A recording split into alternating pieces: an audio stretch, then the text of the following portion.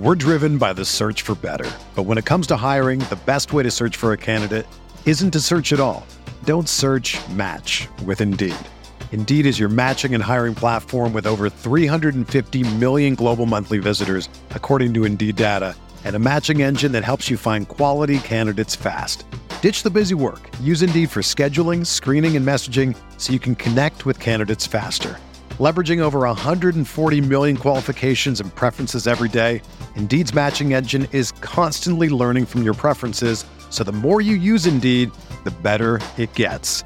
Join more than 3.5 million businesses worldwide that use Indeed to hire great talent fast. And listeners of this show will get a $75 sponsored job credit to get your jobs more visibility at Indeed.com/Blue Wire. Just go to Indeed.com/Blue Wire right now and support our show by saying that you heard about Indeed on this podcast. That's Indeed.com/Blue Wire. Terms and conditions apply. Need to hire? You need Indeed. It's the True Faith Podcast, your three-quarter season review. I'm Alex Hurst, full house tonight. We are joined by Ben Wade, Mickey Collin, full name, Cy Campbell, Andy Bollins. Two new lads on tonight. We've got Daniel Olsen from NUFC 360. Daniel, thanks for joining me. Pleasure to have you. Thank you. We've also got Simon Mooney, a.k.a. Chubbs, first time on the podcast. Chubbs, great to have you. Thanks very much for having us, gents. Lads, I'm going to open this pretty broadly. 3/4 of the way through the season, we've done a quarter review each stage of the way. We've been top of the league every time. We're still top of the league, Mickey. How's it been for you since Christmas? 5 wins, 5 draws, 2 defeats. Have we slipped up a bit, or do you think, top of the league, this is where we need to be? Basically, yeah. I think we're top of the league. People need to stop worrying so much. That's all we ever said in the summer was we just need to get promoted. We're currently top of the league with the most goals and the most points. Nothing else matters. Lads, anyone want to come in that? Anyone disagree? Yeah. I'll disagree. There is a slight reason to be worried in that we have 5 home games left and our home form is atrocious for a team that's top of the league. Like, if you think for a team that's top of the league, you'd expect to have class home form, and we don't. We've got class away form, so yeah, but we've only got 3 of them games. But Bolin, looking at the teams we've got, Wigan, Burton, Preston, Barnsley. Every team we've played at home, we've beaten away as well. So there's no fear there. Anyone to take Bolin up on that? Anyone else worried about the home form? I'm worried slightly, but not about the players, more about the fans. I think the reason we've got atrocious home form is because we don't back ourselves and we just have too much expectancy, which is a massive stereotype in Newcastle fans at the minute. But I think that's what's basically dragging me down every time we play at home. Yeah, we've spoken about that a lot. I totally agree. You'd hope they'd be a bit worried as well, because Huddersfield 6 points off the promotion places with a game in hand? 7? Yeah, Technically 8 with goal difference. And still with a game in hand though. And the game in hand, Bolin, second last game of the season, so chances are it's not done and dusted. And if anyone's capable of having a mare in the last 8 games and fucking it up, it's Newcastle United. I was going to say, is anyone this team and this manager and this season, has that given you any reason to think if there's anyone who would fuck it up, it would be us? I'd think we're less likely to fuck up than we ever have been. Every time we've had a bit of a wobble this season, every single time there's been a question asked of Rafa. We've gone and won like a Brighton, or we've gone and won 3 or 4 games in a row. He's alwa's answered the questions. Whenever there's a bit of pressure on him, he pulls it out. But only going slightly over the top of it. But only being 1 point top with a very good Huddersfield side in third, I think you've got to be a little bit worried. I'm not worried. I'm not worried at all. I think we're going to get promoted.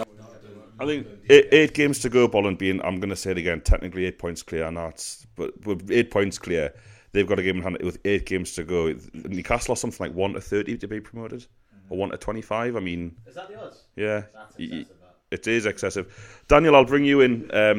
Daniel, yeah. The lads here, we're recording from Newcastle. Do you share that as an international fan? Do you share that fear that Bolin's talking about a little bit, or do you think we're home and hosed? No, I think we'll get promoted. I don't think the home form is that big of an issue. It's only an issue if the players perceive it as an issue.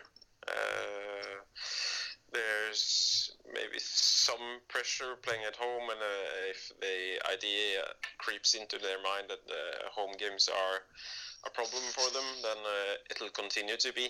But in terms of Rafa's history with, for example, Liverpool and other teams, there's no pattern that he's extremely good away compared to home or anything like that. So I think we're not cut and dry, but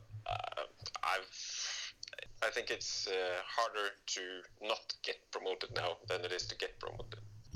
Okay, very interesting, Daniel. I think you made a good point there that Benitez he's been consistently good across his career. It's never like Liverpool had a shit season away from home or Valencia were unbelievable at home and terrible away. He's always had that consistency. Mickey wants to come in on this one. No, after you. After me. About. What we were talking about before. So, I mean, yeah, that was kind of my agreement there with Daniel. Bringing back to what Chubbs brought up about why our home form is so bad. And, you know, a lot of fans have been very critical of Benitez's tactics. He should play two up front. He should do this. He should do that. We should be more aggressive. We should press higher. I know, well, Chubbs has already raised it. Mickey, you're of the same opinion that perhaps there's some blame to be had for There's definitely something to say of it. There has to be a reason why our home form is worse than our away form, and how much of that's down to teams bringing negative tactics to St James's to quieten us down, and how much is down to a really, really hostile home crowd at times. I mean, it has to play some part in it. It has to. You can't be a player in that atmosphere and not be affected.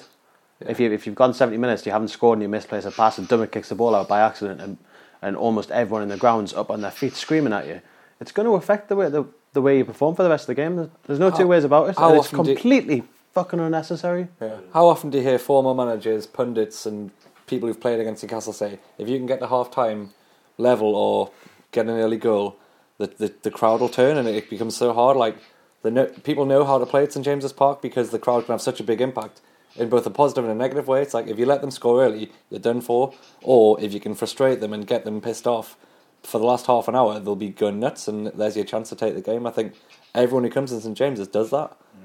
Chubbs, why is it like this though? Why is Newcastle fans always so harsh on the team?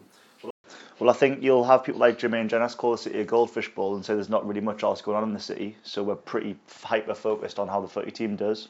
But it's been a problem for years, and we expect champagne football. We deserve it, because we're a sensational club, sensational background. But you've seen so many players come in on top of the world with a great reputation and leave as absolute shells of themselves, and players just completely devalue being at the club and just be broken in confidence. We've probably ruined people like Shola Ameobi's career by just simply not giving them a chance and coming on for 10 minutes to go in a game, and the crowd, well, he's coming on to fill Alan Shearer's boots or Craig Bellamy's boots or whoever it was, Michael Owen's boots, and he can't quite do it. Who can get going in 10 minutes of football? No one can. And I think it's been a problem for years and years and years, and this isn't just my opinion. I'm going to try and back it up with a stat. So 9th of March was an article produced on the Chronicle. I'll ask you first. Who do you think has played the most minutes under Rafa Benitez? Paul Dummett, yeah. Fact. That was a question that they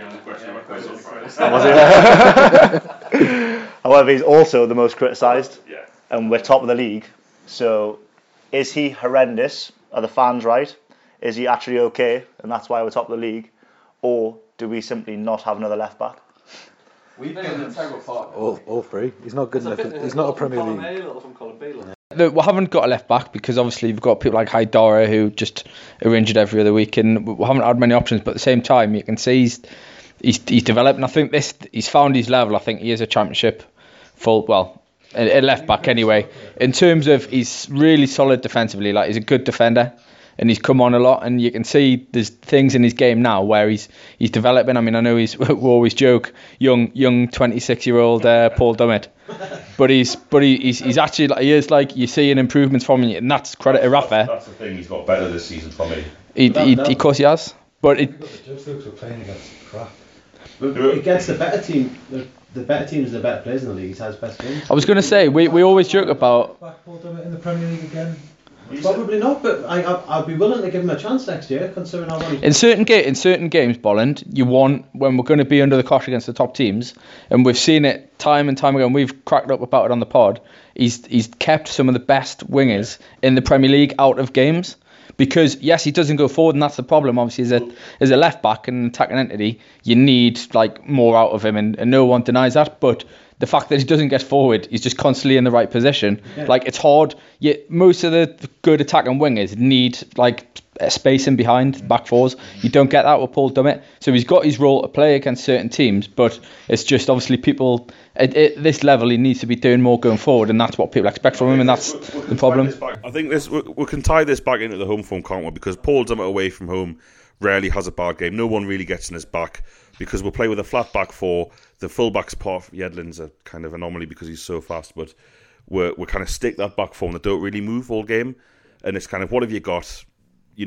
Fuck off, we'll beat you, kind of thing. But at home, that's what happens, though, isn't it? Like we'll go away from home, everyone gets all the fans get excited. It's like we're gonna beat Newcastle. Loads of them turn up, and then we'll beat them kind of fairly in a really boring manner. And it's just like, yeah, thanks for coming. I hope you enjoyed it as much as we did. But basically, the point is you're right. Sense of frustration there for the home games. And let's get into the tactics a little bit now for home games. If anyone's got anything to say, maybe you all disagree. But is there an argument to us or Haidara? Good footballer, Haidara. I'm not saying he can beat a man.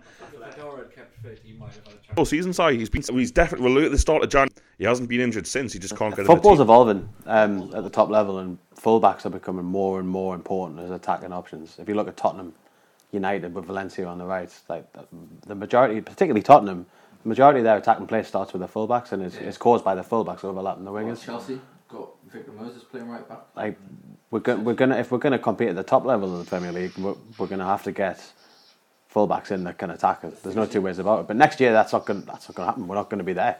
We're going to be fighting for our place in the Premier League next year, realistically. Oh, I don't know. We'll talk about it later. Or maybe mid-table. We're not going to be fighting at the top of the table, are we? No. We're going to be wanting to defend out more games than we're wanting to attack. I think your point about football evolution is interesting. Most teams this season, I think it's only Burnley and only Burnley have not played a 3-5-2, 5-3-2. Not every game, but like every team has tried it. Every team tries to match. So that'll be interesting next season because there's no way Paul Dimmott's a wing back, but you could see him as a third centre back quite easily. I think so. Let's not write him off yet. Gouffran left wing again. No, he's out of contract, Ben. Unfortunately. If you're a player now, you've signed a pre-contract. Surely you can sign a pre-contract somewhere. Anita and Gouffran are going. I think what you're saying about the fullbacks is, though, the players that you mentioned at Tottenham and United and all the rest of it are athletically gifted. I think that seems to be where the game's developing at the top level. There seems to be a lot more athletes and a lot less naturally gifted footballers, in my opinion. They have to be because they've got the fullbacks are covering so much ground now. It's such pace.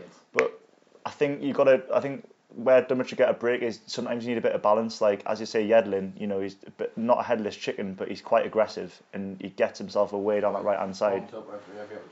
You can't have both full-backs going unless you are playing five at the back. You can't have them simply both going. I think you were talking the other week about saying Dummett wouldn't do too badly against Sanchez because he gives himself 5 yards. Yeah. He'll eye him up and he'll say, do you know what, actually, he's going to beat me here, so I'll give him, do you know what I mean? I'll give him 5 yards and see what he can do. Yeah. He knows his own limitations, Dummett. Mm-hmm. In-depth look at Paul Dummett, yeah. But no, I think he's a microcosm of even what tried the... last week and got shot down. Yes, I did gift him an assist that wasn't his, but... I just think he's a microcosm, though, of what's kind of wrong with English football. Like, we don't back our own heroes. Like, how much stick does Wayne Rooney get from the media and all the rest of it? And, it's typical with England that we break down people that we should be backing. And essentially, the lad went to Gossy High, like, give him a fucking break, like, do you know what I mean? Back him. Yeah. I think that's just an English thing to do, isn't it? Like, you do see, like, all the teams, they're much harder on their own. Mm-hmm. I mean, well, it's like Colback and Dummett are the two most hated I was players. going to say, yeah. for us, came up in that you look at someone like Barkley at Everton gets like dogs. Yeah, you're right. Like, it's just an English thing. It's like almost because maybe it's a northern thing though, because everyone down south thinks he's one of our own. Like for all their local players, we would never do that. Yeah. Daniel, I'll bring you this. Do you feel the criticism of Paul Dummett from afar is too harsh? Yeah, this season he's been very consistent. There's a reason teams usually target our right side instead of a left. So he's been very consistent. He's not all that going forward, but we have that in Yedlin and sometimes Anita. So I think, as far as I can see, this season there's been more people rating him. I'm not sure if he'll do that well in the Premier League, but as you said, maybe as the third centre back.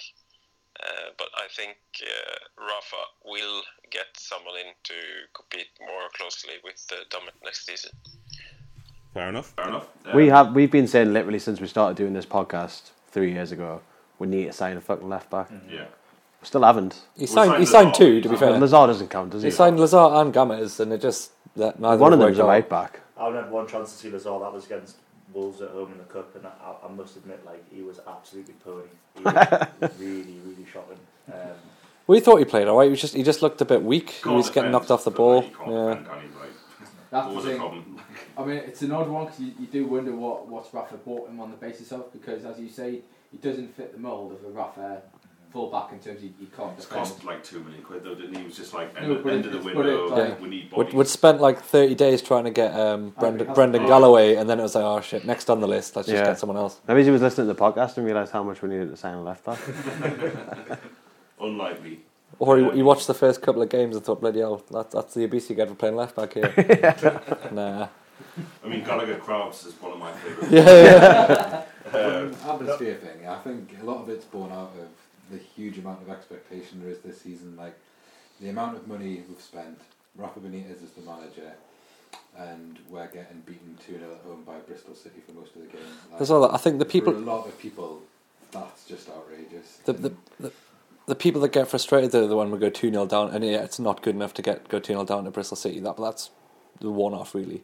It's none of these guys who sat there raging on probably were any of the away games. They haven't seen that Newcastle. They've only seen the Newcastle that have had a bit of a wobble at home.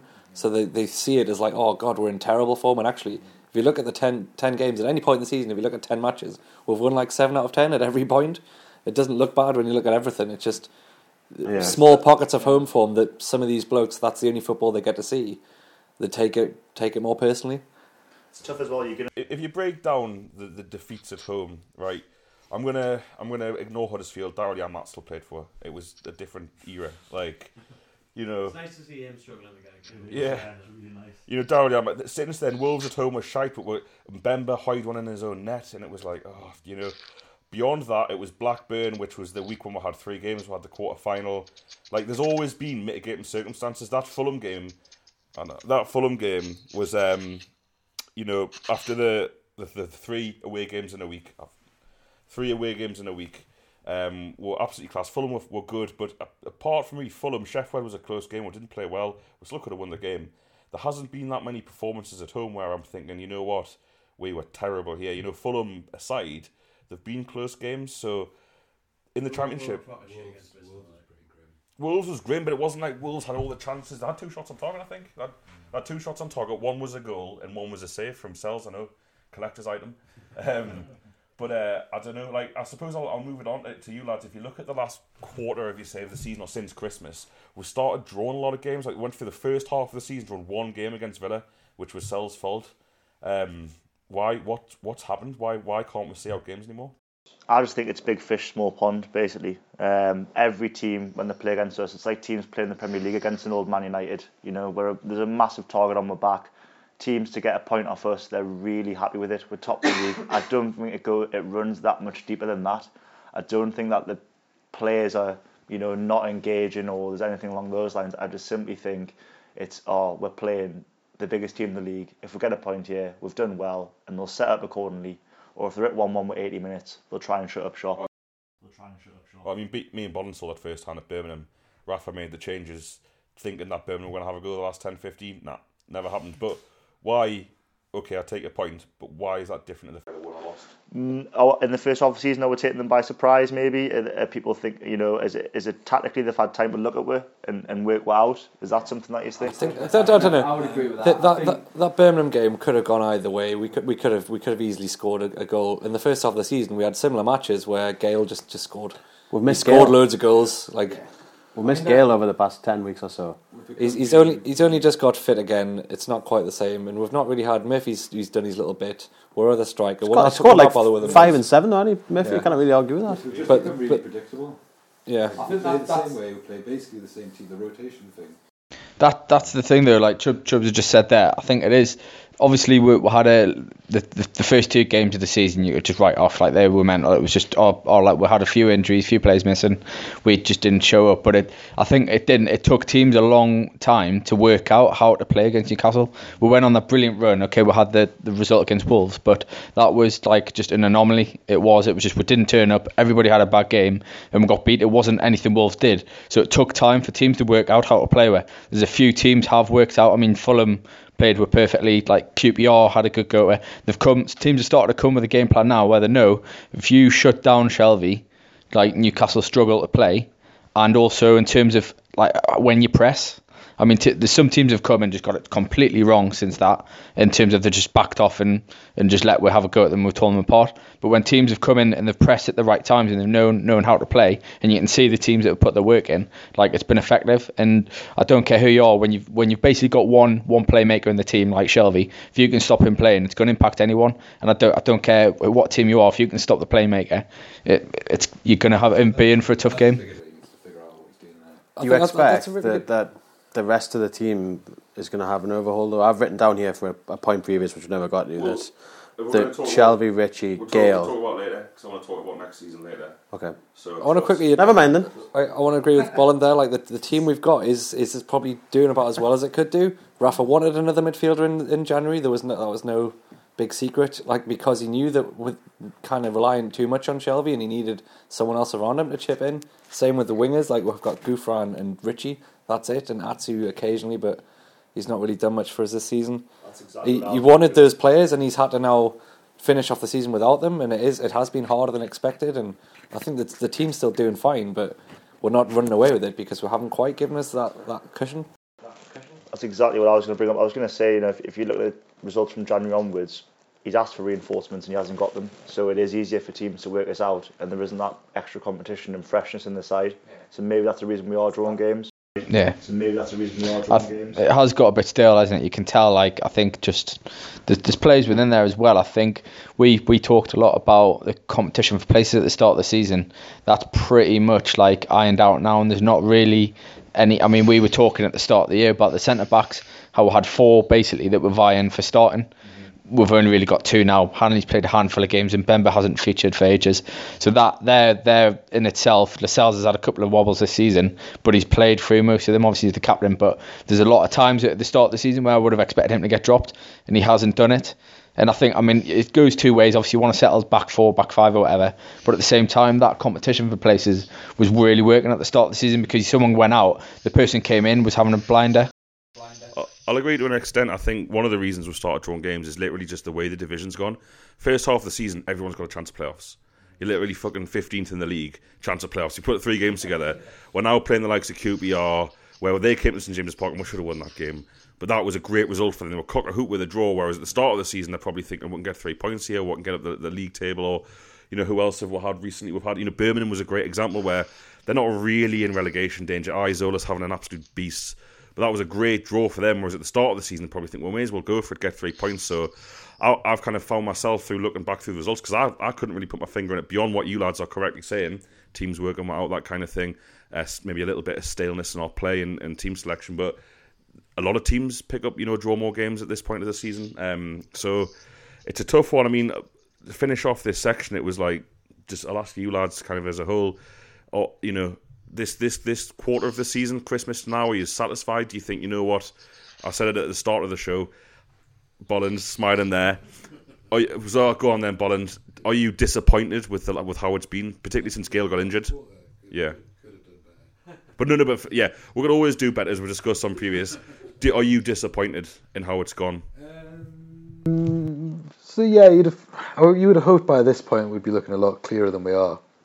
I think, especially it's not the ultimate goal, but it would be nice to win the league. And I think for a lot of Newcastle fans, they want to win the league, and it's important to them. And I think you'd hope at this stage we'd be there. It would be but it would be a lot further away, wouldn't we? And I think so we had the 3 games: Huddersfield, Reading, and Brighton, which was brilliant. But it's also we followed it up with Fulham, Bristol just before that, was it, or Bristol before or after? Yeah, before. So there's been a few shockers in there. The home form for me, I just wish it'd been better. Mickey, do you have something to come in on that? Yeah, I think you've got to take this period of the season with a bit of perspective and think about that week. We beat our 2 promotion rivals away from home in the space of 4 days. We came back from behind against Brighton. That's enough. That's good enough. We're in a really strong position. We've got Huddersfield we've got 8 games left, and Huddersfield have to win 3 more of those games than we do. We'll come back to that because I want to talk about the rest of the season next with Chubbs. I want to ask Bolland, would you have taken this position at the start of the season? Yeah. You would have, snatched my hand off, Daniel, if I bring it to you, in terms of the last, or kind of since January, how do you think it's been good enough for some fans? Some fans say it hasn't been good enough. That's why I'm using that question. Some games haven't been good enough, but if you look at it as 2 losses from 12 games, it's been more than good enough. So if Rafa had gotten his midfielder, his winger, and his striker in January, we'd be even better off. Some of the draws would have been wins. So overall, I'm leaning towards satisfied. Just leaning. Just to cap that off, that section really, I'll ask you, do you think if we don't go up and we continue to draw games, or if we don't win the league, does the blame lie at Benitez, or does it lie with the board for not getting the reinforcements that he wanted? It's not a relevant question because we're going to get promoted. Agreed on that, yeah. It's not a relevant question because we're going to get promoted. Agreed on that, yeah. If we don't go up, we'll have serious problems, and you have to blame Benitez. But I'm absolutely convinced we're going up. Yeah. If we don't win the league, then some fans do. I don't care. I just want to get promoted. Like I've said before, though, statistically, if you win the league, you don't get relegated. Not that I think we'd get relegated anyway, but teams that finish second tend to do far worse when they go up. Just a point from me about where we are historically. You know what? I think it's 14 seasons of the Championship. There's only 3 teams had more points than us at this stage, and one of them was us. In 2010, which doesn't count. And that was only 2 points more. So teams that have had more than us were less. Basically, they did buy the league. They got a massive fine off the Football Association play, breaking it in the Championship. They had 83, it's only 5 points, and Reading had 91 points, which is just at this stage. And they actually slowed down at the end of the season. They were so far ahead.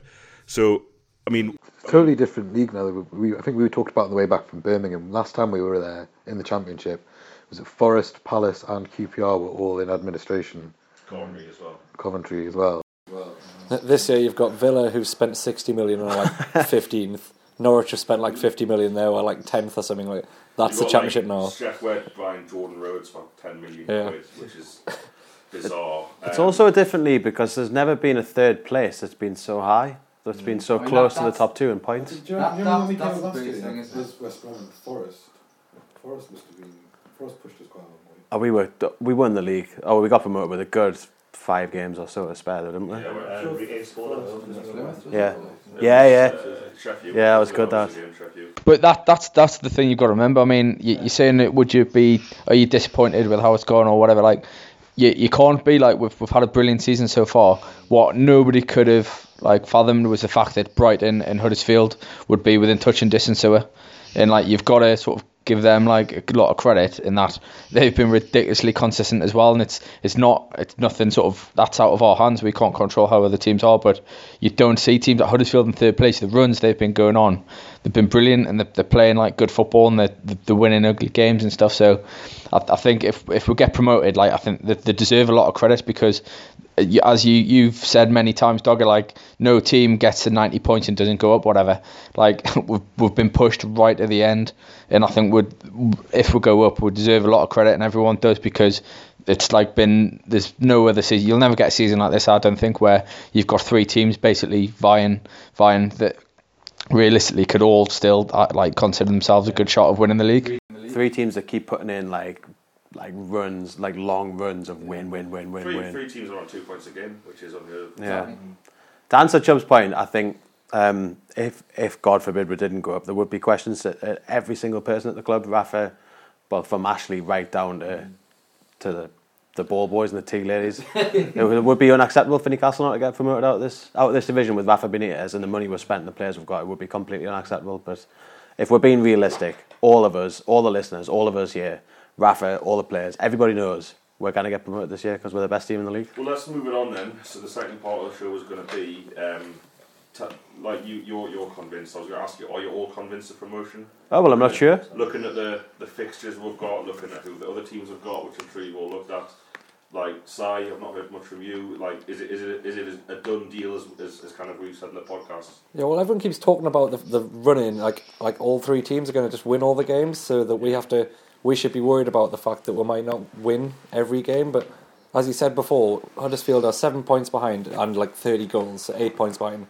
That means they need to win 3 more games than us out of 8 matches. Like, that's going to take a miracle. That basically means, because we'll win 4 or 5 of our games easily. That means they need to win every game, doesn't it? Yeah, it means they need to win every match towards the end of the season. And we've just watched them get battered off. Who was it the other night? Bristol. Beat us. Yeah.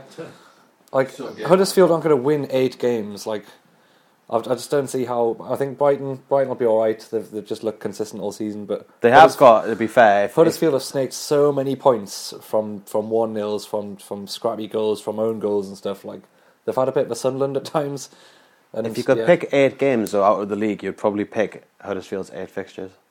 It doesn't matter though. Like, no, it doesn't. It doesn't really matter because they're not going to win every game.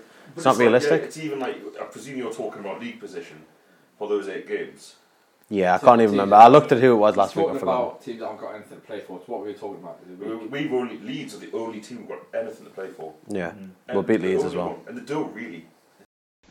As well. That's Rafa. Like it was a tactical masterclass. I mean, I missed the Huddersfield game, but like Brighton, just I mean they got a jammy goal, but we dominated them in there. The team everyone says are built to win this league. They're the best team in the league, and all that sort of hyperbole about them. But like we went in there and did a proper job and looked really good doing it. And I just think that was.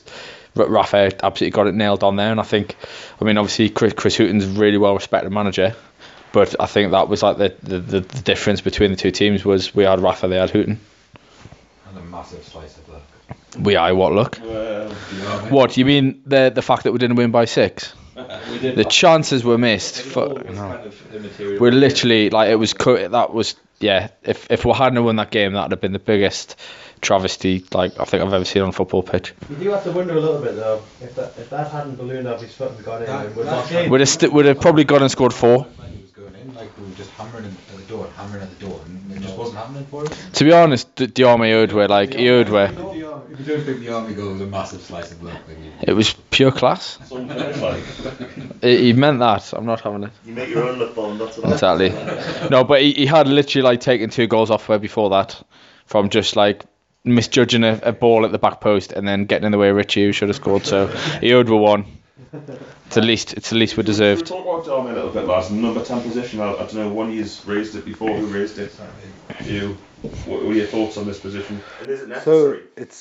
So for the way we play, it's massively important position.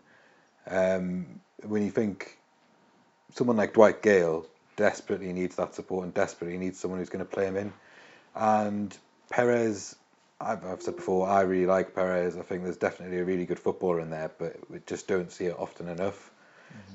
Minute by minute, not even by game by game. Diarmi is a championship footballer. Maybe he can do a job in the Premier League sitting further back, but he's not a number 10. Doggo's favourite player, Sissoko, when you think the job he did there at the end of last season, like mobile, getting about the pitch, Diarmi is lethargic, loves to miss-kick the ball. Laboured, isn't he? It looks like really, really hard work for him to move. Like. A decent player. I like Diarmi, but if that's where Rafa sees him in his plans, then he's good enough for this level, but he's not good enough. I wholeheartedly agree with that, Bones. He's not number 10. Where should he play then? Centre mid. Well, him and Shelvey could be interesting, but the point I've just made is that everything he does looks so lethargic, so laboured. Yeah. Is he going to provide the work rate over 90 minutes? I'm not convinced. Every time he's dropped in, when he's been playing number 10 and playing poorly and he's dropped into midfield, callbacks come off, someone else has come on to play up front on number 10 and Diarma's dropped in next to Shelby. I'll just say we're a better. So I'll just say this: we're a better team when he plays number 10. I still don't think he's very good at it. I don't know where you're coming from on work rate. I think he's got a really high work rate. He's probably covering more ground. No, I think he does work hard. He does work hard, but as you say, he looks lethargic. It looks hard work for him to do it. No. But I think the point is that I don't. One person at a time. That comes across after. I mean, we've said loads of times at 60 minutes he's done. Like he can't keep doing the amount of running. No, but it's a completely different like position. That's a stupid comment. Like you're not doing. You're not tracking as much. Like when you one up and you're the man behind, you've got to cover. Like basically, and Gale doesn't go chasing everybody down. Like Diarma does a lot of his running, whereas at centre mid, basically you sit in. I'll stick up for Diarma. Completely different. Like, the AFCON fucked him. He had, if you look at this season, he scored at Wigan away, he scored at Burton away, 2 cracking goals as well. He then put that performance in against Burnham at home and did them 4-0 when he was superb. And then he went to AFCON and he's been shit since, so I don't know whether that's really muddled him a little bit. It wasn't ever good. He's a decent player. Yeah. That's all he is. Daniel, where do you stand on Diarma Perez? Simply not good enough this season. It's been a bit of a problem position for us. We scored a lot of goals, but we could have scored more if we had someone a bit more maybe seasoned or used to that position. So I think Perez is or will be the better of the two. Diarma is more or less getting used to that position still. So he's 29 now, so I'm not sure how good he's going to get. Yeah, fair enough, lads. This is a very Chronicle comments. People won't like that thing to say, but should Newcastle be playing with 2 strikers at home? Yeah. Ooh. Yeah.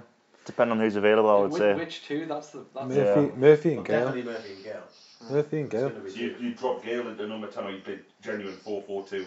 If you just asked for 2 strikers, so would you drop one? Well, play Murphy. That's what I mean. I'm thinking more maybe Gale plays 10. No, I wouldn't do it personally, but play Murphy behind Gale. that's mental. Hold the ball up, flick it on. We watched him when you watched. We watched him when you watched. Let's finish. When we watched it, he's laughing now. When we talked about this at Birmingham, he agreed with me wholeheartedly. Right, the amount of balls that Murphy was winning. That conversation was recorded. Right, Murphy was winning. If he just had someone to flick it onto, would have been ideal. Well, he just play a bit deeper, couldn't he? We're talking about a striker dropping deeper, really. Yeah. I think going back, I think Diarma's got all the ingredients you need really to play in number 10. He is athletic. He can spot a pass. He can be aggressive with the ball at his feet. He's obviously got a shot, but there's something not right when he's playing in there. Tend to get a lot more out of him in centre mid. I think maybe if you're talking about playing 2 up top, Shelby isn't athletic enough to play with just another midfielder next to him. He needs a bit of protection. I think when we come to the Premier League, he might struggle with that a bit. We've missed Hayden, by the way. I think when Colback's on the pitch with Shelby, the two of them play so deep that Diarma he's been far more isolated since Christmas, since we've lost Hayden. That's a good point, yeah. I think as well, just on that as well, I think the people that are willing to play the balls into Diarma, he's a player that shows for the ball a lot of the time, and he wants the ball played into feet.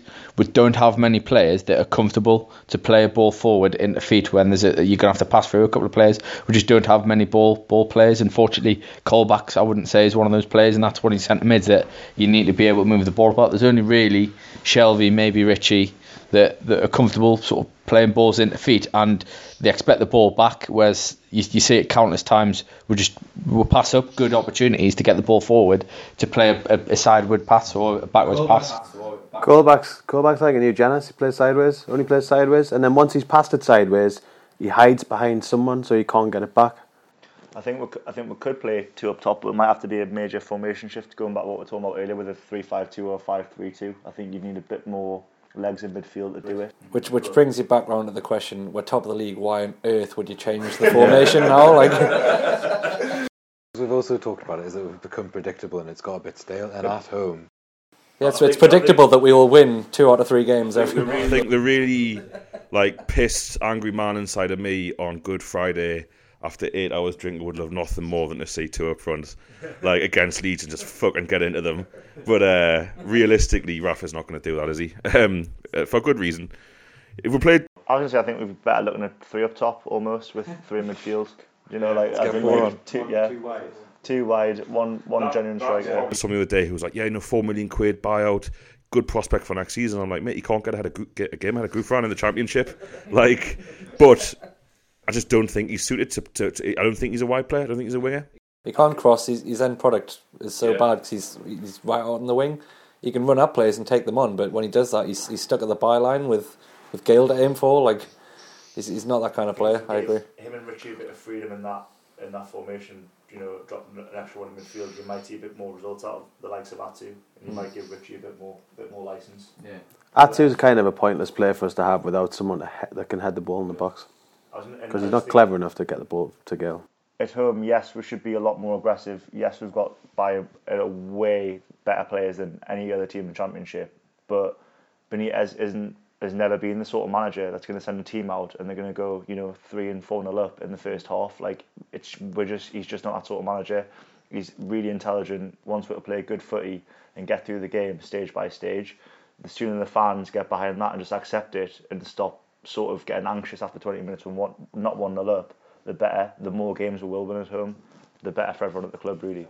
Yeah, I really agree with that. I mean, we started going through some of the players there. Maybe you've written down some stuff about this for next season. I'd written down when we were going to talk at the start when we were going to talk about Newcastle generally, that we just need to have some perspective on this season, because it doesn't really matter how many games we lose, how many games we play badly, and as long as we get promoted, because all we care about really is being back in the Prem next year. And I think there'll be a huge overhaul of the squad in the summer, because most of them aren't good enough to start in the Premier League and compete in the Premier League. I think we'll build our team around possibly Lascelles, as long as he was alongside a more experienced and better centre-half. I think he could come good.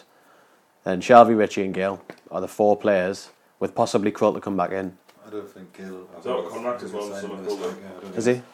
I'd be shocked if Dwight Gale starts the first game in the Premier League for us. I think he'll start. I think we'll buy a better striker than him, but I think Gale will start and he'll have a decent spell in the team. I'm going to disagree with you. Like, and I think that we're not going to be battling relegation. I'm not saying we're going to win the league or get in the Champions League, or maybe we'll not even get top 10. But I don't think we're battling relegation at all. And I look at the teams that go up, and I look at the teams on the mid-table in the Premier League, and you look at Bournemouth, Dan Gosling, and I don't even know who else plays alongside him. And I think people are a bit harsh on our lads. They're not world beaters. Jack Colback's played in the Premier League his whole career, and he's got his problems and he can't play with Shelvey, etc. Isaac Hayden's never played in the Premier League before, but I think he's a really good player. I think it'll be Matt Ritchie. I think we need a new left winger. We need a new number 10. Apart from that, I think Kieran Clark's played his whole career in the Premier League, albeit without much success for Aston Villa. That Championship team this season, I'll never know. He's been fantastic. So we're not a million miles, but I think we need 4 or 5 like genuine first teamers who are at least going to be either rotated or part of the first team. I don't think we're a million miles away from Bournemouth and Watford. I look at Watford's team and I don't. I mean that's the thing, isn't it? Is there a lot of those teams are built on like a solid foundation, which is what Rafa's tried to build and what he started. And I think that's the thing. People, just going back to your point you were saying there, people need to start getting used to the way Rafa plays. You're not going to see Newcastle come out next season and try and blow teams out of the water. They're going to play very similar. They're going to be patient, like try and grind teams down, and they're going to be hard to beat. They're not going to give teams opportunities. I suppose that's one of the things we get frustrated with Paul Dummett. But Paul Dummett is a Rafa type of player in that he does his main job first. He does his primary job is defend. Don't let your opposition number get in behind you. Once you've done that, like anything extra is like a bonus. And I think yes, I agree. There's a few players that need to come in, but generally, I think he'll probably try and stick with mainly the back 5, and probably obviously Shelvey's going to start. I don't think he's going to look for too much turnover, because if you think about when he came in, he said there were real problems, and obviously the way the team played, we didn't really have a way of playing under the last few years. Being shit. Exactly. We haven't had like a system or anything like that. It's taken time for these players to learn how Rafa wants to play. He's not just going to make widespread changes and sack all them off when they've just learned his system after a season. So I think he's probably going to see something like that as being like he wants his spine, he wants his main sort of players to be able to do what he wants, and they've had a year of getting used to it, and then there'll be a few others that'll come in and sort of add to that. So we're in agreement. You'll keep things the same, but why expect changes? Exactly. There'll be 5 or 6 players coming in the summer. In the squad. They'll be in or around the first team straight away. I mean, this is presuming Rafa stays, of course, which is still very. I think it will be interesting though. I mean, people are talking about how much we've spent and stuff, but I could see a lot of our players going back to the Championship for good money. I mean, you've just said there, Jordan Rhodes for 10 million. You probably get someone willing to spend that on a Daryl, on a exactly. Like, there's a lot of players that have probably got some good value that we could like rinse quite a few Championship clubs for. I was absolutely gobsmacked when I found out he was 25. By the way, he looks like 49. Doesn't he? He's weathered. Who do you think are absolute dead certs to go? Because the top of my list at the minute, I don't want to be negative about any Newcastle player, but Vernon Anita, I think is absolutely toast. He's literally, he's neither an athlete nor a footballer. I don't understand how he's getting a kick. That's crap. If he was fit, he wouldn't be getting a sniff. I was going to say, careful, this is one of Dodgy's favourite players, isn't it? Anita? It goes back and forth on him. I've been consistent in my hatred for Anita. Yeah. That's true, actually. 1 week he absolutely despised him, the next he's like, Anita was our best player. I'll give credit. Leeds away and Birmingham at home, Anita was man of the match. The Birmingham away last week, he was Bolland. I don't even have the adjectives, lads. Like, he was so bad. So bad. I wonder with the day-to-day of football and basically him being in training every day, and I've seen a few bits on Instagram and Twitter where he's very involved with the patter with the likes of Yedlin and all the rest of the lads. He's on a contract. I don't think Benitez kind of just wants to just be like, nah, you're not up to much. You're not getting a single sniff this season. Because even at my level, like, I mean, playing really, really low standard Saturday football, you have to kind of use your whole squad and give everyone a chance, and just for morale, because you don't want people feeling outcasted. Have you got any lads in there just for the crack, like? Yeah. They're just purely there for a bit of practice. Basically sit on the bench, keep the bench warm for 90 minutes a game, but they're keeping everyone's spirits up on the bench anyway. That's me, basically, yeah. Anita's out of contract, so I think he's gone. The club would have offered him a new contract by now. Gouffran's gone. Goldfran's staying. Goldfran, he's not staying. Who else have you got on your list then? I'll throw one out. Go on. He's absolutely, yeah. I love it how the Chronicle lead with, like, the last Rafa, is Mitrovic good in the summer? Like, he's obviously going to say, no, headline, Mitrovic not for sale, like, as if he'd be, he's off, like, as if he would kill him like that, but he's with everyone who's listening to the podcast. I mean, Daniel, I'll bring you in. Are you a Mitrovic fan still, despite all the evidence? I was finished list now. I'm a bit more sensible about him. I think he's still young. There's still potential there, but I'm not convinced that's my biggest issue. Yeah, but I mean, I take what you're saying, and he did all right last season. I think people exaggerate how well he did, but when you say he's not a Rafa Benitez type player, surely he should be able to adapt a little bit, adapt his game slightly to try and get in the team. Yeah, he's still young, as I say. So, and Rafa is the type of manager that improves the players. So there's still the possibility that he'll be far better than he is now. I think Rafa said he's not looking to sell him in the summer, so that must mean he has some confidence in him still. But looking at the types of strikers Rafa has used previously in his career, big burly man isn't that common for him. So I don't know. He's not a quick player. He's not a very intelligent player. He's there to create space, score goals from inside the box. So in one way, he's limited, but he's also could be good for opening up for others. The thing is, I'm a massive romantic. Like, when he was first coming in, and like even the start of this season, like all of his, the stuff he says about the club, dressing his band up in a tune kit, all the rest of it, like, he totally bowled me over. I was absolutely having it. It's like exactly what you want to hear, isn't it? Mm-hmm. It's just unfortunate that when he goes out on the pitch. Ideally, if he could just score goals. He could be the one you keep about as the crack. Like, yeah, for the yeah, he's the one. Yeah. The frustrating 10-year deal, lifetime deal. Doesn't he worry about footy? Don't know. He's only injured half our team in goals. Just win the The frustrating part about it is, like, I know you say he didn't do that great last season, and I agree with you. Like, he missed a lot of chances last season, but he still scored something like 11 goals. He did fine good for a bad team first season in England, but I think people exaggerate. Yeah, he was some kind of like superstar. He did good. He had a good season, but yeah. it just hasn't happened this season. I think there's just too many occasions where he makes a clear goal scoring opportunity look like a half chance or worse. He needed to have a big year this year, and he's barely been in the side. I do think the same about Perez though. I've been disappointed with Perez a bit this year. I thought he would really come on this year, and he would go into the Prem next year on fire, and it hasn't happened. The only difference with Perez, I think, is his attitude is there. He does the right things. He's no matter how many times he gets dropped, when he comes on the pitch, even if he comes on for 5 minutes, he seems to try.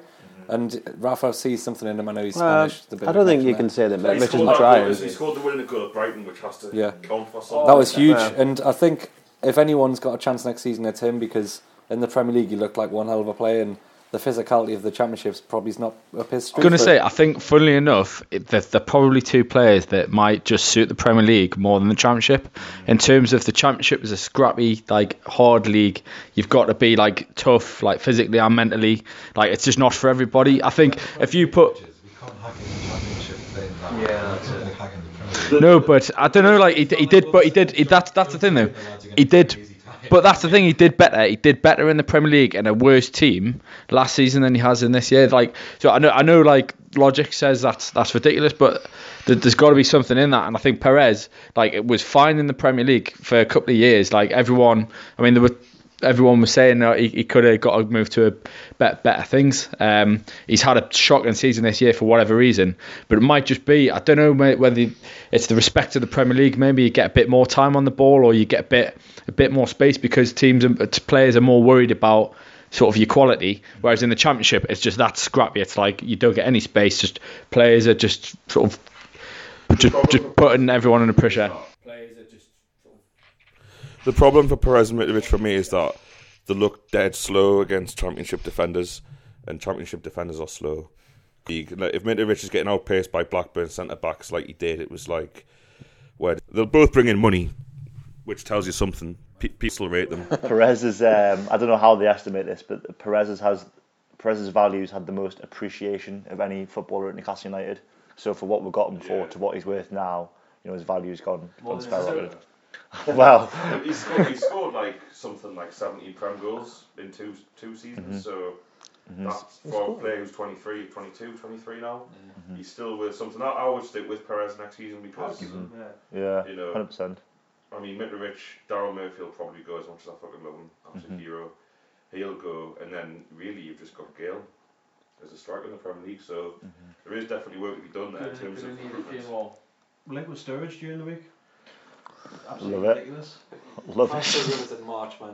What's a transfer rumour doing? He's definitely leaving Liverpool. There's no way Klopp just doesn't fancy him at all. Yeah, Ashley wants actually that kind of transfer though, will he? That's the thing though. That's the thing. You hit the nail on the head here. If Ashley has to sanction transfers, ludicrous, yeah. Which just doesn't fit in with our financial structure. That's definitely not going to happen. So this week so far we've had Isco. Relationship with Benitez apparently, personal relationship with Benitez. Or was that trying to get Cisco back? And then Wilshere, Rooney, Sigurdsson. Any foundation at any of these? Yeah, I think Domino's are after us.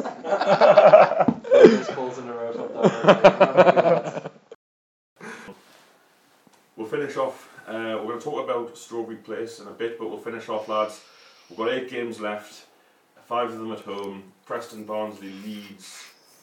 Who else? Other teams at home. Preston, Barnsley, Leeds, Burton. Ipswich, Cardiff, and someone else away from home. Who are Sheffield, of course. What do you think we need from these games? Forget about the other teams, lads. What do we need from the last 8 games? 16 points, 10 points. I mean, we're 12 points from 90. Is it 12 points from 8 needed? Yes. I think 4 wins would be enough. 4 wins. So there's a lot of margin for error there. Yeah, I wouldn't disagree with that. I reckon we'll do it with 3 wins and 3 draws though. Right. Which would give us what? 12 points. Yeah. Well, that would be enough for second. If we want to win the league, it's probably. I don't think we're going to lose. I think we'll do it with 3 wins and 3 draws, and then have 2 games left. Daniel, do you agree with that? Do you think it's how do you think the 8 games will go? we'll win at least 4 of them, draw 2, lose 2. Pretty comprehensive and to the point, yeah. So that's the 3-quarter season review. We're going to talk a little bit now about something less funny. It is the acquisition of land on Strawberry Place, which Newcastle United leases from Nexus, an 125-year lease, and has been sold for the development of student housing. Chubbs, I know you want to lead on this. Well, I actually think this is quite funny the way my notes have started on it. So, Strawberry Place development, 390 student beds, 2 tower office blocks. What's the point? So, literally, what is the point? That was Strawberry Place. Thank you. Essentially, it's not exactly historic ground, but the main issue with regards to Newcastle United Football Club is that it will definitely infringe on us expanding the stadium in the future, when I'm pretty sure we'll be in a better position given 4 or 5 years under Benitez's stewardship. I think everyone would agree with that. Yeah. I think the demand is certainly there to expand the stadium, given that I actually can't get a ticket for the Leeds home game if anyone's got any spares. I think my girlfriend would quite let it go as well, so that would be 2 if anyone can get them. Just the one. I think it's it defies common sense. The other 2 stands, I think you can't build on them because of listed buildings. Is that right? Yeah, the East Stand definitely. East Stand. Yeah. There is a problem buying the Milburn and the John Hall for W. McCollum. They're also as big as you could get a football stadium anyway. Imagine how far away from the pitch you'd be. Like, yeah, Mm-hmm. The only might way to even be expand in the logistics of building it, but I'm sure there's a reason we can't expand those 2 stands. So it's the Gallagher, isn't it? That's what we could expand. So I would say that surely common sense says that you've got 50,000 plus footfall there on any match day. Key city centre point. What good to the local economy, never mind Newcastle United Football Club, what good to the local economy does building student halls there give to Newcastle City? Like, surely some sort of retail, dining, a bar, anything would be better for the match day experience, for the local economy, for local businesses, for tourism in the city. We're also going to have reduced parking on a match day. Now, for those that don't actually live in the city, it is a complete farce trying to get around Newcastle City Centre in a car, right? Like, just try it on a Saturday afternoon. Literally, it's all one way. You're diverted out of the city rather than into the city on every single road. If we're to lose more parking on a match day, it's just detrimental. I mean, I've got a wider point that I think a lot of the city centre should be pedestrianised for that reason. The population's too dense for the size of the city centre and what we're trying to force into it on given days. But in general, this is the silliest idea the club have ever had, from what I hear from... So what the club would say to you, Chubbs, there, and this is in the last 4 minutes, this has nothing to do with them. The club would say that there's absolutely nothing to do with Newcastle United, because when Mike Ashley bought Newcastle, he bought 29 different companies and he has separated them out into whatever. So what would you say to that? Because it could be argued that's an incredibly disingenuous answer for the club to give. But, I mean, is your issue there with Newcastle City Council as much? Because in terms of what it's been developed for, my issue is that whatever it's been developed for, would be incredibly short-sighted of any businessman to take the 43 million quid or whatever it's worth for this is going to make them and put it in Newcastle United. I would be disappointed with that. Yeah. And for the money not allegedly to be good at Newcastle United, hasn't happened yet, so we can't say for sure, but that's what's been reported, that it won't go into Newcastle United. Sounds a lot like asset stripping for me. And if Ashley's willing to do this now, when people are supposedly more engaged with Newcastle than any other point in his reign in terms of attendance, in terms of interest, ticket sales, etc., what would he do if we didn't get bad years in terms of the stadium being on prime retail land in the city centre? Is anyone else worried I am by that? Yeah, it's just outrageous that he's been... I know that land was bought and it's not always been part of St James's Park, but it's just outrageous to start selling off a land and just restricting the growth of the club. I mean, we talked about it before we started recording this. When we finished expanding the stadium, it was the second biggest club ground, at least in England. As now, you've got Liverpool expanding, Man City expanding, Sheffield Wednesday have just got permission to expand, which I think will probably take it over what we've got. Sunderland have still got capacity to expand. You know, very quickly we could see 52,000 be not really that impressive. Mm-hmm. It's just a pretty average figure for a Premier League ground. and that would be a real shame. Because one of the things, even though we've talked about it earlier, is that the support is a little bit flaky and a little bit dodgy at the minute. Like, one of the things that Newcastle's famous for is having atmosphere, and if you end up with grounds like Anfield being bigger, famous atmosphere all of a sudden is going to become a famous atmosphere of the past. Well, I think the other thing as well, just talking on, it being short-sighted business, I don't understand, this is a little bit off the point, but I don't understand why we don't do events at St James's as well, like Sunderland do, when they have the likes of Rihanna's and Beyonce's and all the rest of it over there. Like, we don't make enough use of the stadium and see it as an events arena, which essentially it is. To not allow us to expand on that. I mean, personally, you call us the most stereotypical Geordie you want, but under Benitez, I think we'll be in European football in the next 5 years. In the next 10 years, we could be solidified in that, and the demand just going to keep going up. What we're going to do, start charging 100 odd quid for a home game ticket because there's 70,000-80,000 people want a home ticket and only 50,000 can get them. That may well be it. That may be well be what they would come back. I mean, there's a lot of second guessing involved here. Here's what I think. I could be totally wrong with what Mike Ashley thinks. Newcastle sell out 52,000 at home any Saturday home game this season, as long as the away fans turn up. But St James's Park is full of half-season tickets, cheap deals, family deals, the biggest family section in Europe, 15,000 tickets. All of that is a result of a lack of demand. See, Mike Ashley thought he was buying a money-making machine. He thought he was buying 50,000 every week, and he soon realised that, not all down to him, but mostly, I remember, I think Ashley's first game in charge was Villa at home under O'Neill. We were under Allardyce. There was empty seats that day, 50,000. It was a 5:30 kick-off, 2007. That'll have shocked him, I think. And that season, we got relegated. No, it was the following season, got relegated. Tickets in the early Ashley era, in fact, the whole of the Ashley era up until this season have been very easy to come by. Like you say, you can't get tickets for Leeds. I've seen stuff on Twitter, spares for Bristol, spares for Fulham, which is just, no other football club in the country would have that situation. Man, you play Fulham at home, there's tickets. We play Fulham at home, there's no tickets.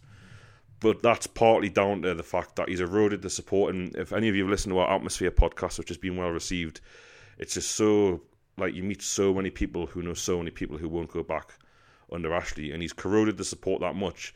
He now just thinks to himself, well, if I put the ticket prices up now, one will come. And he's wrong. I think he's wrong. But that's just me second guessing how he thinks. And he thinks, our season tickets are going to be cheaper in the Premier League next season, which is good for us on a personal basis. 50, 40 quid cheaper? No other team in history has probably got promoted and put their season ticket prices down. Not that they have to, but I think that a lot of people have missed the little PR campaign that's been going on just to prevent this. And I think it's worked to an extent because no one cares about Strawberry Place. We're talking about it. The Newcastle United Supporters Trust talk about it. True Faith talk about it. The Chronicle picked up on it in a very minor way. They're very small. I'm desperate to raise awareness of it. I just don't want it to, everything to stop before it's too late, before people in the city realise, because I think it's the student accommodation thing, without getting away from the football, is a wider problem for the city's economy. They don't pay any council tax. They're only here for a certain amount of time. It's ugly. It's useless land. Yes, we need students in the city, but we don't want to become a city that's reliant on seasonal trade, which essentially I went to university in Leeds, and it is completely seasonal trade down there. I mean, in the summer, you lose 100,000 students, and it's a ghost town in the likes of Headingley. It's embarrassing, really. We're a proud city, and we certainly need to be looking at iconic land like Strawberry Place, and at least using it for, as I say, dining, local retail, local businesses, something useful if we're not going to expand the stadium. A lot of football clubs these days have now got fan parks outside the ground, bars, that kind of thing. I mean, we're blessed with a lot of bars, compared to like Old Trafford. The Emirates who've installed them so people can not have to drink 30 miles away, whatever. But I'll take your point, and it's really depressing that on such a positive season, although there's people who've had our problems and we're moans, that this could define this season for years to come, because just saying the future of the club. It's really sad. I think it says a lot about Ashley and what Ashley probably has in mind for the club. Like, we're all worried that there's a real chance that Rafa might not be here in the summer.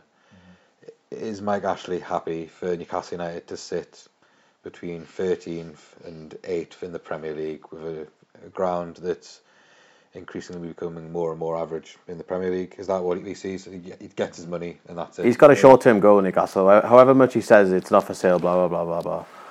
As soon as he can get all of his money back, he's gone, and he doesn't care what he leaves behind him. So he doesn't care that that land is the future of the club. If we ever need to progress to the level of where Man United are now, we need that land. We need the ability to extend the ground on that land. He doesn't care because in 5 years' time he takes his money, he fucks off, leaves us with half the assets we came into Ashley's ownership with. He's not asked. The whole concept of the club, the whole ethos of the club, they don't care whatsoever about the community. Not at all. It's frightening as well if people know the area around the ground. If they're fortunate enough to live here, if sort of from Shark Bar upwards is now there's Northumbria Business School, but the rest of it is all student accommodation. Whereas before there was nothing there, and the worrying thing about sort of culture in the city as well is they're really, really high built buildings, and they're taken away from St James in the skyline of the city. Yeah, you can't see it anymore. You can't see it. Coming up to James Boulevard. You can see. You can't see it because that stupid Salmon Hotel. And that actually used to be the Brown Ale site as well. And surely, there should be something there. I mean, there's a blue star on the side of the Sandman. Well done, lads. Do you know what I mean? Like, cheers for that. Cheers for that note to our culture and history. But supposedly, someone at the council has guaranteed that there's still going to be glimpses of St James's from key strategic places around the city. Whereas, one of the defining features, one of the best things about Newcastle as a club, for me, is the fact that it's right in the fucking middle of the city. You can see the ground from everywhere. You can see the ground from Gateshead. My drive, I don't know, my unfortunate drive back from Sunderland on a weeknight, before you even get anywhere near the Tyne Bridge, you can see St James's Park. It's on the top of the hill. It's amazing. When you go across the Tyne Bridge, St James's Park's spectacular. Absolutely sensational. I mean, if you've been to Bolton away, for example, I mean their stadium is in what is their equivalent of the Silver Link.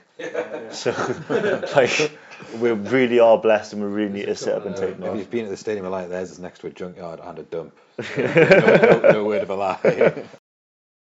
I think that just about does it. Thanks to everybody who came to the Gallagher Flags quiz. It was nice to meet a lot of you face to face. We raised $3,000. If you haven't seen the video yet of the players asking the questions and the outtakes, have a look. It's good value. Lads, thanks very much. I've enjoyed this. We'll be back. I'll have a Wigan preview Thursday night with a select few of anyone who wants to do it with me. Got a Wigan fan coming on, which will be decent. And then we'll be back. Wigan Saturday night, probably post game. Thanks for listening. Give us a follow at TF Weekly Pod and True Faith and UFC podcast on Facebook. So. Daniel, thanks so much for your time, mate. I hope it's been alright. Thanks for having me. Pleasure. And Chubbs, first time. I hope it wasn't too bad. We've enjoyed having you.